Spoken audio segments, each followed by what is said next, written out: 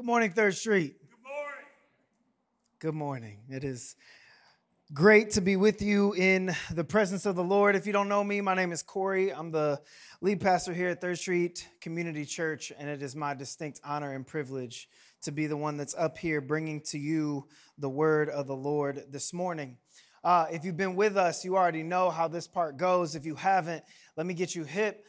We've been in this series. This is week 4. This is also the climax. This is also the conclusion of a series that we call Move the Needle. If you've been here with me, I need you to help me out this morning. Can you say, move the needle? Move the needle. I need you to say it like God put breath in your lungs. Say, move the needle. Move the needle. Right, because I've been getting a lot of questions. You know, it's that time of year. You know, people are re-upping on commitments. People are trying to figure out like their life rhythms heading into the fall. It's back to school. It's back to work. It's all these other things. And I've been getting a lot of questions like, where are we going? Right? What are we getting into? I've been hearing things. I've been wondering about things. The Lord's been laying stuff in my spirit in my quiet time. That's like 4 of you, but like it's happened, right? And so we thought it was appropriate to address how we as a church are choosing in this season to move forward, to move the needle forward. We've talked about the fact that, like this graphic up here, God's ways don't always look like the world's ways.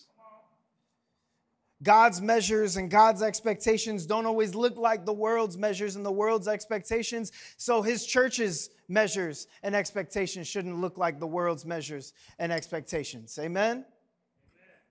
We've talked about wanting in this season to move towards fullness and away from the things in our lives that keep us on empty. Last week, Pastor Deshaun broke it down and hurt my feelings. Rev and I feel like he was being too specific. He was like, point 1 and 2, Rev was like, tell him to get out of my business. I was like, you tell him to get out of your business. Then he said, point 3, you know, the part where he said that we want to be moving like real fast, but that keeps us, that's like the speed of burnout. And then he said that how'd you say it? The speed of following Jesus is about 3 miles an hour because that's a walking pace. That was too specific, sir. That hurt my feelings. I was spiritually convicted by it. This week, we conclude our series by looking at a passage that comes to us in the Gospel of John. If you have your physical Bibles with you, I encourage you to turn there. If you don't, it'll be up on the screen. This is the Gospel of John. This is chapter 6. You're familiar with chapter 6. There's a whole lot of dope stuff that happens in chapter 6. And as much as I want to get into all of the things in John chapter 6, I don't know if you guys remember this, but once upon a time, we spent a whole series in this chapter. This morning, I want to do one of my favorite things to do, which is of the whole chapter, of the whole section, I really, really, really want to narrow in and go deep on this tiny little part that the dangers of casual reading allow us to miss all too easily. This is John chapter 6. Jesus has just fed thousands and thousands of people miraculously. And this is what this little passage tucked in the middle of John chapter 6, tucked between miracles, has to say. It says, when the people, starting in verse 14, saw the sign that Jesus had done, they said, this is indeed the prophet who is to come into the world. Perceiving then that they, meaning the crowd, were about to come and take him, meaning Jesus, by force to make him king, Jesus withdrew again to the mountain by himself. Let me read verse 15 just one more time to let it set in. Perceiving then that they were about to come and take him by force to make him king, Jesus withdrew again to the mountain to be by himself. Back in 2010, I had the privilege of being a part of a church plant downtown that was just getting started. And because it was just getting started, the 2 lead pastors there, Jason and Brent, had nobody better to bring along with them than people like me and Deshaun to these trips to South Carolina, where our church was a part of this learning community of churches from all over the country. And I looked forward to these trips. But at the time, I was 20 years old. I mentioned my age because at that age, what I was looking forward to in these trips is a lot different than what I would be looking forward to now, right? Now, as my wife has liked to point out to me over the past week or so, now I'm bougie, right? Now you say, we going to South Carolina, and I say, we flying, right? We're going, we're not driving. That's for the birds, right? But I looked forward to the travel while the people in the car that I was riding in, while Jason and Brent were looking forward to the spiritual edification of the trip, right? They were looking forward to fellowship with other pastors and other people in ministry who was like in the grind with them. They were looking forward to the testimonies of churches from all over the country. I was looking forward to the road trip. I was looking forward to the greasy snacks on the road, like to the camaraderie and the funny stories that we would tell in the car and late at night when you should be asleep. I was looking forward to that side, right? I had once upon a time an adventurous heart. I'm like, let's get on the highway and then let's just see what happens, right? And I remember distinctly on the way back from South Carolina, it was an emotionally and spiritually taxing trip. Jason's driving, Brent's in the passenger seat, and they threw me in the back. And as we're driving, I start out my window to see these signs, right? They're having a very serious conversation.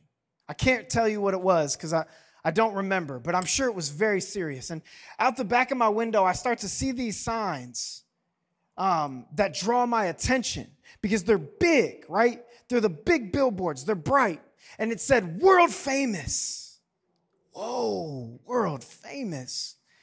It said, America's favorite place. It's like America's favorite place. It said, a highway oasis. Oasis. Oh my goodness. It said, fireworks, food, fun. I like fireworks, food, and fun. And I'm being drawn in, and then the signs get more specific. They start to like be a little punny, right? You never sausage a place, like you never saw such a place. And there's a big sausage. Like they started to draw me in, and I'm like, what is this place? What is it called? And then there was a big guy in a sombrero that was like bigger than the billboard, and it said south of the border. A couple of you have heard of it because I heard you groan. Said, what is this place? So I was like, Jason, bro, we got to go there. He's like, no, dude, we're going home. I'm like, no, we got to go there. They have fireworks. They have food. They have fun. What else are we going to do? What's the difference at this point between getting home at 8 p.m. and midnight at this point? Right? I didn't have kids back then, so I didn't know that there's a very big difference. I'm like, come on, we got to go. Let's do it, bro. Bro, when else are we going to do something like this, right? And Jason turns to Brent looking for some help. Brent's like, I could eat. I'm like, let's do it. So we did it. We pull off the highway. We followed the signs to the highway oasis called south of the border. And the whole time, Jason's like, this is just a dumpy truck stop, right? I'm like, no, it's a highway oasis.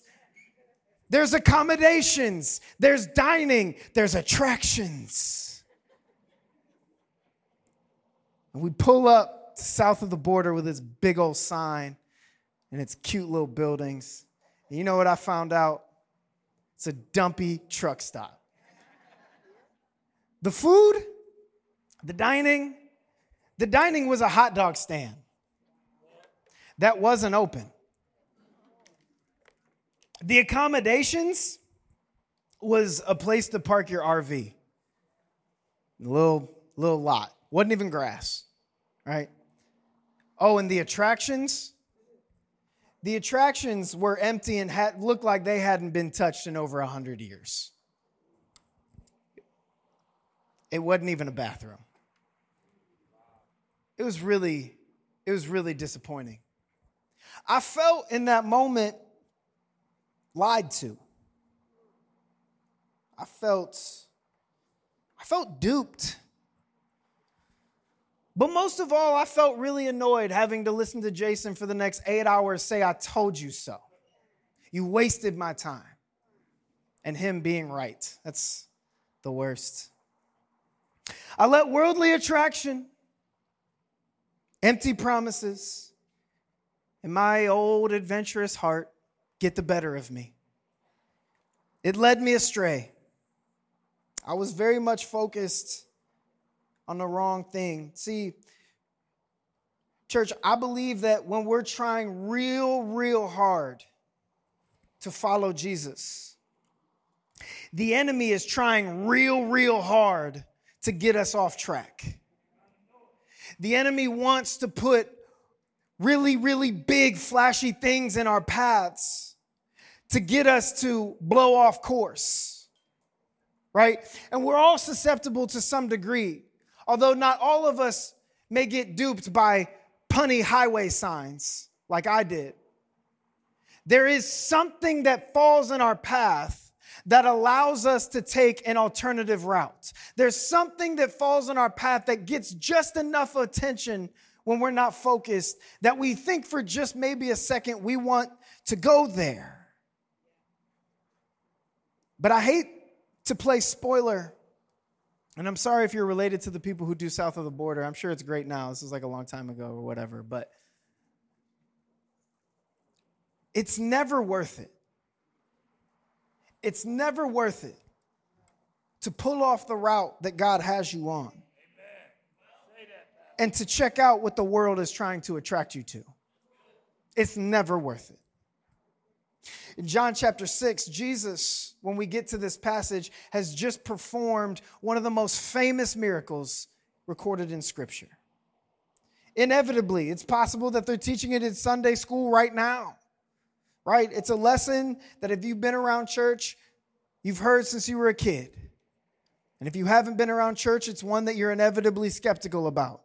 It's where Jesus feeds thousands and thousands of people with a kid's sack lunch. He takes a few pieces of fish and a few pieces of bread, tells the disciples, pass it out to the crowd that's hungry, and miraculously, he's able to feed every last mouth, to the point that there's leftovers. Then right after this passage, Jesus is about to do one of the other most famous miracles, which is walk on water. And when the crowds see what Jesus did, when the crowds see the way that he miraculously feeds all these people, they immediately recognize this miracle as being like Moses. They remember the stories because it's a predominantly Jewish crowd. They remember the stories passed on to them and revealed in the Old Testament scriptures about how Moses would call down manna, would call down food from heaven to feed the journeying Israelites. And they see the way that Jesus just conjured up food for those who journey to hear him teach. And they immediately make the association. They say in verse 14, this must be the prophet that we've been waiting for. This may just be, guys, the Messiah, the Savior, the one that we have been waiting on. You know what always drove me nuts about math class? Is how they always made you show your work. I hated that. If I know the answer, just let me put the answer. You know what I'm saying? And that always bothered me.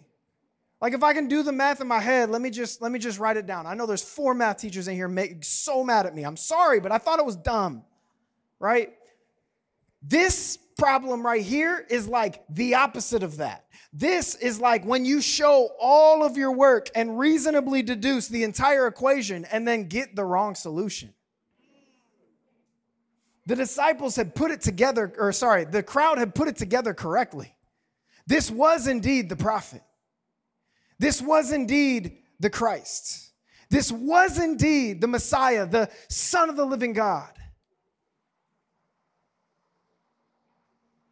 But their immediate decision was to read their societal standing into Jesus' divinity. See, they decide that they want to make Jesus king, and not king like we sing it in worship, where it's like king of everything. They wanted to make him king in the political sense. They immediately associate him with one who would be such a great political leader for them to get behind, and one who could ultimately lead them, just as Moses did, from the political bondage and oppression that they as a people were experiencing. And I get that. I get how they got there. The only problem with that, it's not necessarily a bad conclusion. It's just that the only problem is that Jesus was focused on something a whole lot bigger than that. This leads me to my first of 3 points. You know how I'm rolling. It's 3 of them, and then I'm out your way. The first one I'm giving to you right now. You ready? Jesus doesn't want to be the leader of your movement. Jesus wants you to be a follower of his. See, too often we read our worldly situation into Jesus' divinity. In other words, we confuse our own agendas with the will of God. We like to pick a political cause, and then we try to make Jesus' character fit as the leader of that party. We set a financial goal for ourselves. And then we try to justify that as the way that we're accomplishing Christ's mandate to be generous. We follow our own desire for romantic, sexual relationship. And then we want to use Jesus' name to get us in or out of it as we please, as if he told us to be in that spot in the first place. I'm sorry to be specific, but the reality this morning is that Jesus doesn't want credit for any of that. Jesus doesn't want credit for the way that you're moving, right? Jesus does not want us to determine what we want and then go to him and ask him to lead us there. That's not the way this works. Jesus wants us to follow what he is already doing,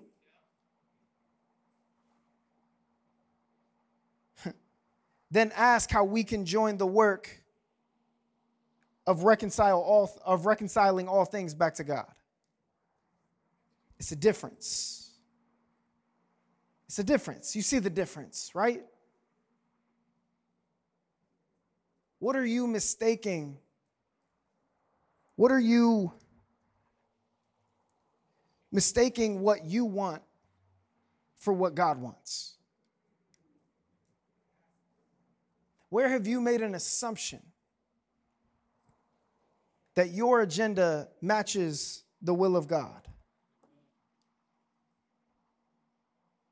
And I know what at least somebody in here is asking, how do I know? How do I discern that? Let me give you a real quick cheat code. Just one, real quick. Jesus is not going to tell you something that he hasn't already said. God is not going to give you a command or tell you something that isn't already recorded in Scripture. Right? So, for example, things God has said. You are made new. Things God has said. You are forgiven. Things God has said.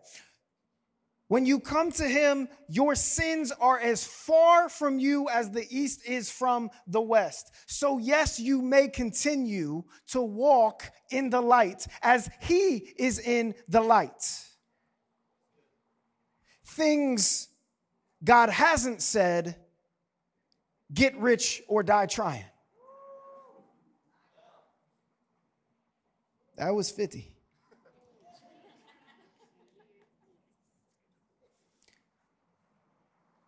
Where are you mistaking what you want for what God wants? Now, here's the thing. This isn't a new problem. This isn't a new temptation that Jesus has just faced, right? This is actually a recurring temptation that comes up in Jesus' ministry time and time again, and it starts in Matthew chapter 4.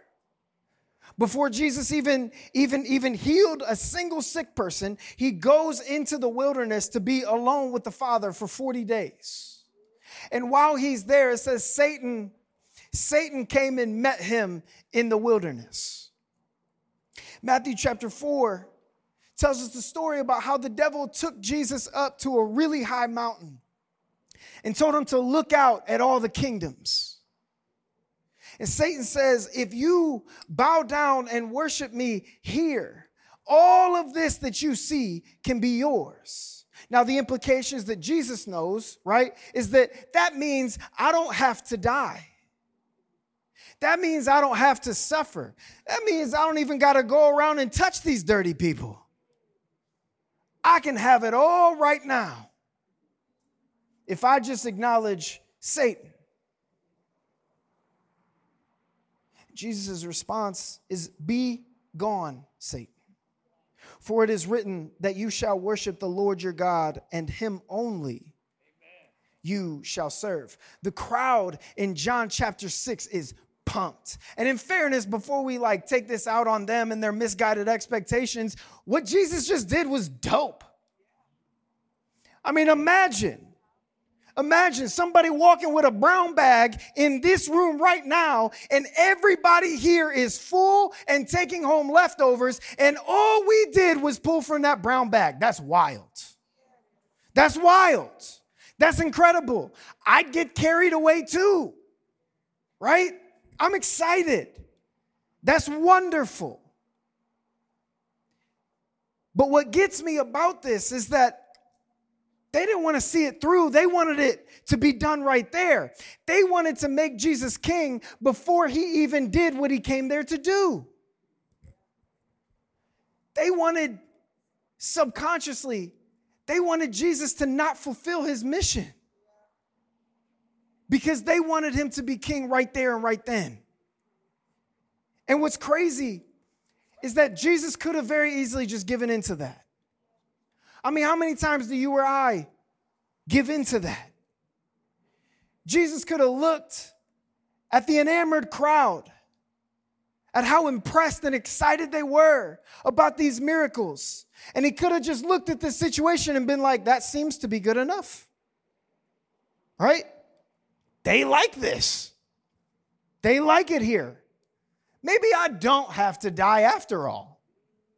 I mean, if this is all it takes to get them on my side, maybe the ability to heal here and there, maybe the ability to feed a lot of folks is just as good as the forgiveness of sins and resurrection of life. No, it's not. If the people would have just seen it through, if they would have followed him rather than trying to make him the leader of where they were trying to go, they would have witnessed something so much greater than what had already been done. This gets me to the second thing that I want us to take away this morning, which is don't let other people's measure of success distract you from the mission.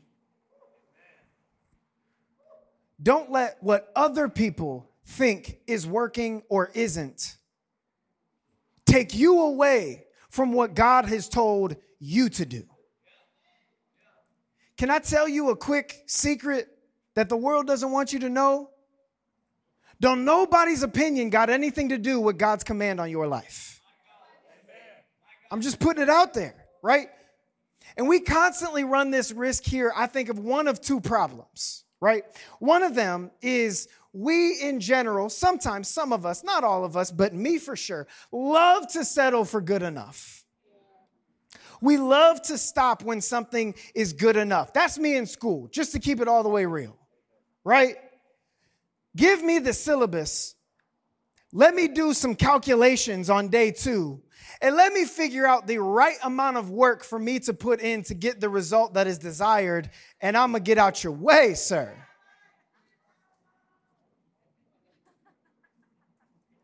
Give me what is just good enough. I see it with my kids. Rachel told them yesterday, clean your room. We went up for bedtime last night. Guess what? Wasn't no clean rooms up there. Didn't find one. But they're like, what do you mean? I mean, it's pretty good. I put away my laundry. We love to settle for good enough. I'm not going to get too far on that because I'm going to talk more about settling for good enough in a couple months. The second problem, the second way we run a risk here is because we like the feeling that comes from worldly measure of success. And so we play into that because that gratification is immediate, right? We love the feeling that comes with the worldly measure of success. Let me get specific. We love money, bro. We love the feeling when that check hits our bank account. Tell me you don't feel invincible on Friday morning when you see those green numbers, the only green numbers in your checking account. Hallelujah. Glory.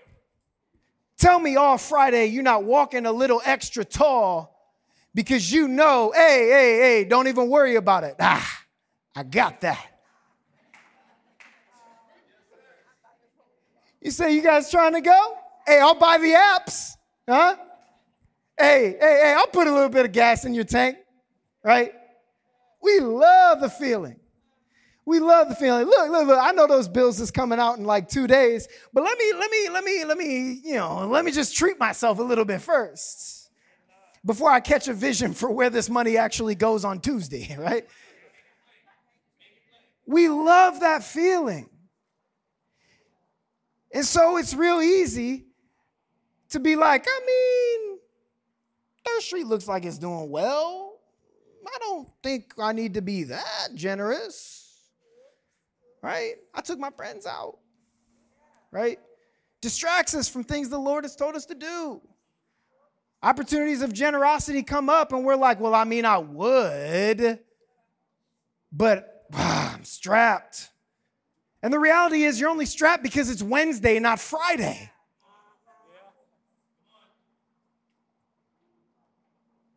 We love the likes. Ooh, it got quiet. Said, he don't mean what I think he means, does it? He means I'm not going to look at him right now. I'm not going to look at him because I know he's talking about me. We love to see how many likes something we post can get. You know how I know? Because you got the notification set on your phone to notify you every time somebody likes something that you did. Not to be specific. Right? We love the feeling when somebody approves of something that we've put out there.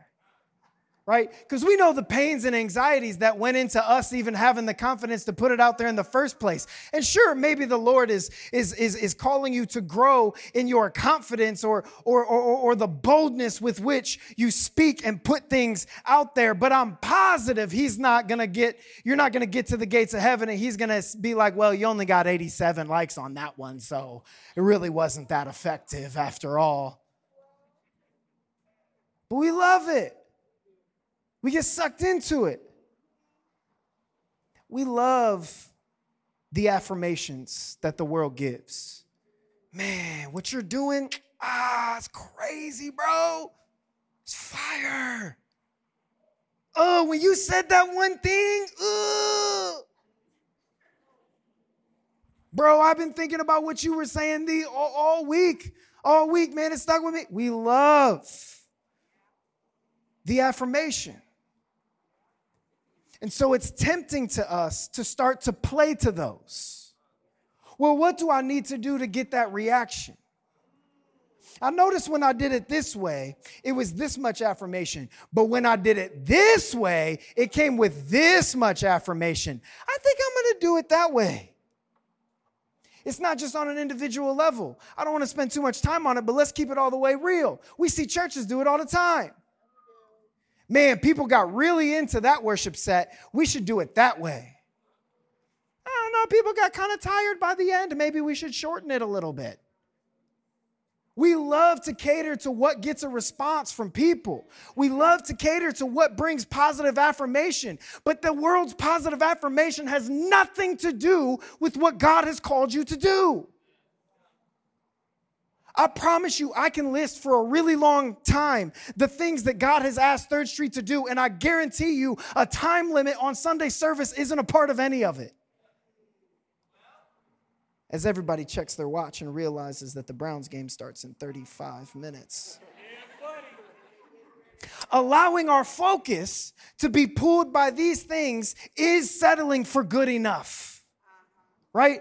We'll never get the best of what God has to offer when we settle for good enough. You really want to praise and call down the blessings from heaven, but you don't want to stick around and see it through enough to actually get them. You want your word. You don't care about the neighborhood. You want so-and-so to give you a positive thumbs up, but you have no idea what God has in store for you. When we let ourselves get distracted by these things, and guys, it's so easy. We don't get to see the best of what God has to offer. How do you know? How do you know that how do you know that if Jesus asked you to give 100% of a paycheck, that he doesn't double the next one? That's not me theologically telling you to do that. I'm just saying, how do you know? Until you see it through. We want the best from God. Yes, sir. We got to stop settling for good enough. And Jesus here models perfectly how we get the best. Because in the face of worldly affirmation, in between two of the most famous miracles of all time, during the most successful ministry in world history, Jesus took time to get away from all of that. And the other Gospels tell us that what he was doing on that mountain was praying. He got away from the hype. He got away from the hustle. He got away from the attaboys. He got away from the growth. He got away from the clout to spend time with God. Jesus had a very specific mission. And what the people didn't realize, and sometimes what I think we get caught up in, is that the miracles of God weren't the mission. The miracles were the byproduct of Jesus' relationship with the Father. The miracles weren't the point. The relationship was. The ability to heal wasn't what Jesus was striving for. It's what just naturally happened when he was that united with the Father. And at some point, you would think that it would dawn on us that if in the middle of all the hype, Jesus himself took time to be away, to just be in relationship with the Father, that at some point, if it was that important for Jesus of all people to do, maybe we'd figure out how to fit it into our schedules. See, the evil one never stops throwing things in our way to get us off course. But when we're one with the Father, he is faithful to do the work in us to make sure we make it through. And sometimes, yes, sometimes that means something supernatural acting upon something worldly through our hands, our words, or our actions. But the focal point, as modeled by Jesus, is not the work being done, but the relationship it flows out of. That's where I give you this third thing, and then I'm out your way. That's it. Stay in prayer. Well, that doesn't sound as good as the first two. Well, you're overthinking it. Stay in prayer. That's it. The only stop we needed to make on that road trip was for some gas, bro. We didn't need to go to south of the border. And we didn't need to go to Cookout to try to make out for how bad south of the border was. We didn't need to do that. The only stop we needed to make was for gas. Prayer with God is what fuels the work ahead. Amen. Come on, Pastor. Spending time with the Father is what fuels the work ahead. If Jesus, who was one with God, took time to get away, then why do we think we can go long periods of time without praying? We can't do it. And so we got to get into the habit. I would encourage you, when somebody brings to you a prayer request, guys, I love you. Those of you who know me real well know that I say I love you because I'm about to say something real hard. I love you. But if one of you look me in my face and say, I'm going to pray about that, I don't trust not a single person in here to actually pray about that later. Maybe Deshaun. Possibly. But that's it. No, not you. I don't, right? I would love to see us getting into the habit of praying for people right there on the spot. Don't say, I'm going to pray about that, or I'm going to be in prayer for you. Pray for them right there. You don't got the words to say. Thank God Scripture tells us that the Spirit will do it for us. Thank God for the Spirit. Amen? Pray for people right there on the spot. Here's another one. Make space to listen. Maybe it's okay if it takes you a little bit longer to read that book that's not the Bible. Maybe it's okay if it takes you a little bit longer than all your friends to get through those podcast episodes. Maybe it's all right that you're still on season 2 of Stranger Things. I hope it's because you're making space to listen to God. Make the space. Just make the space. Put it in your calendar if that's what's helpful.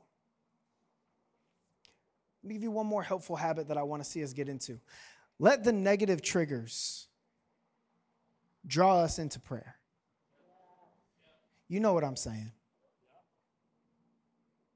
Begin to identify the things, the tendencies that you have that take you into negative actions. Begin to identify them, because when you can identify them and you see them come up, you're able to say, rather than go to my typical reaction, I'm going to step away and pray about this one. I'm going to step away and spend time with the Father. And at first, it'll be amazing to you how much time you suddenly have to pray.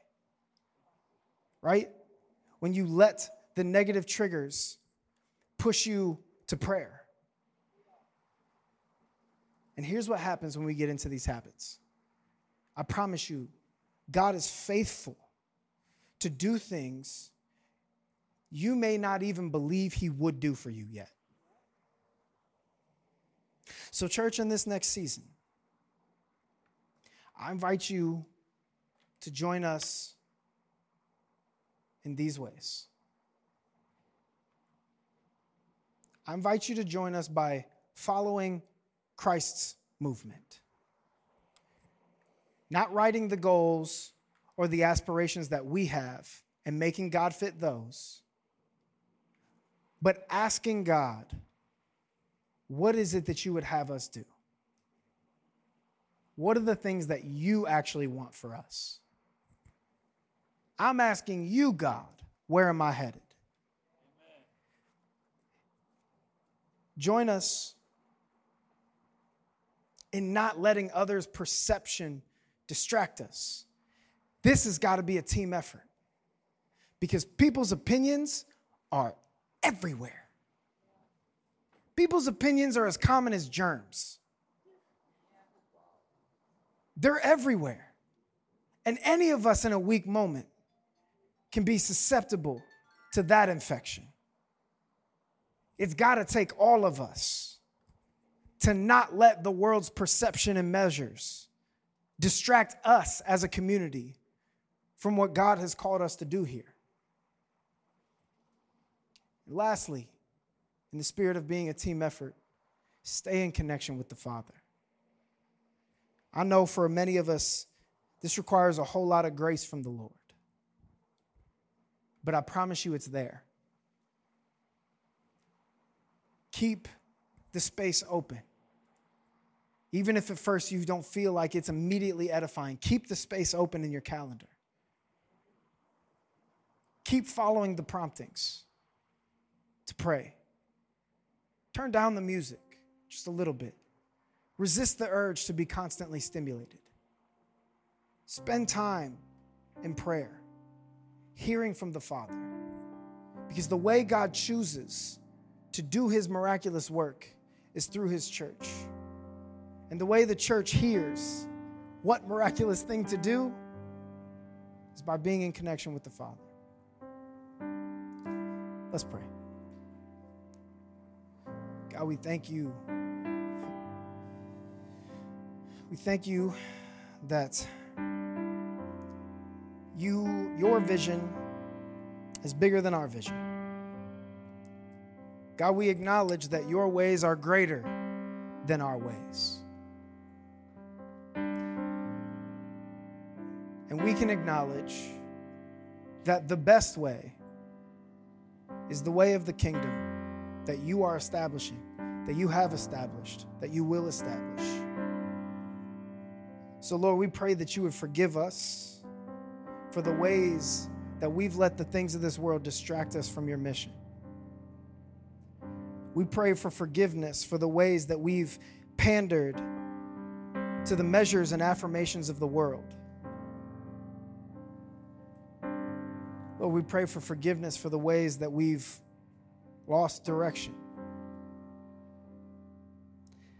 Lord, we ask that you would fill us with your Spirit, that we would feel again the promptings. Lord, we ask that you would give us the courage and the strength to stay on path. Lord, I ask that you would give us the focus, as Paul would say, to keep our eyes on the things that are eternal, not carnal, not temporary.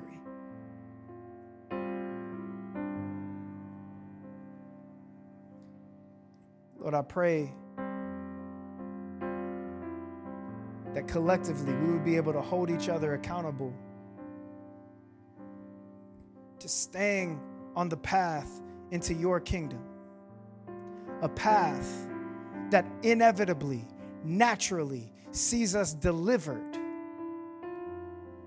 from the presence of evil.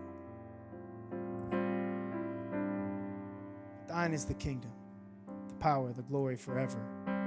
All who believe say, bless up.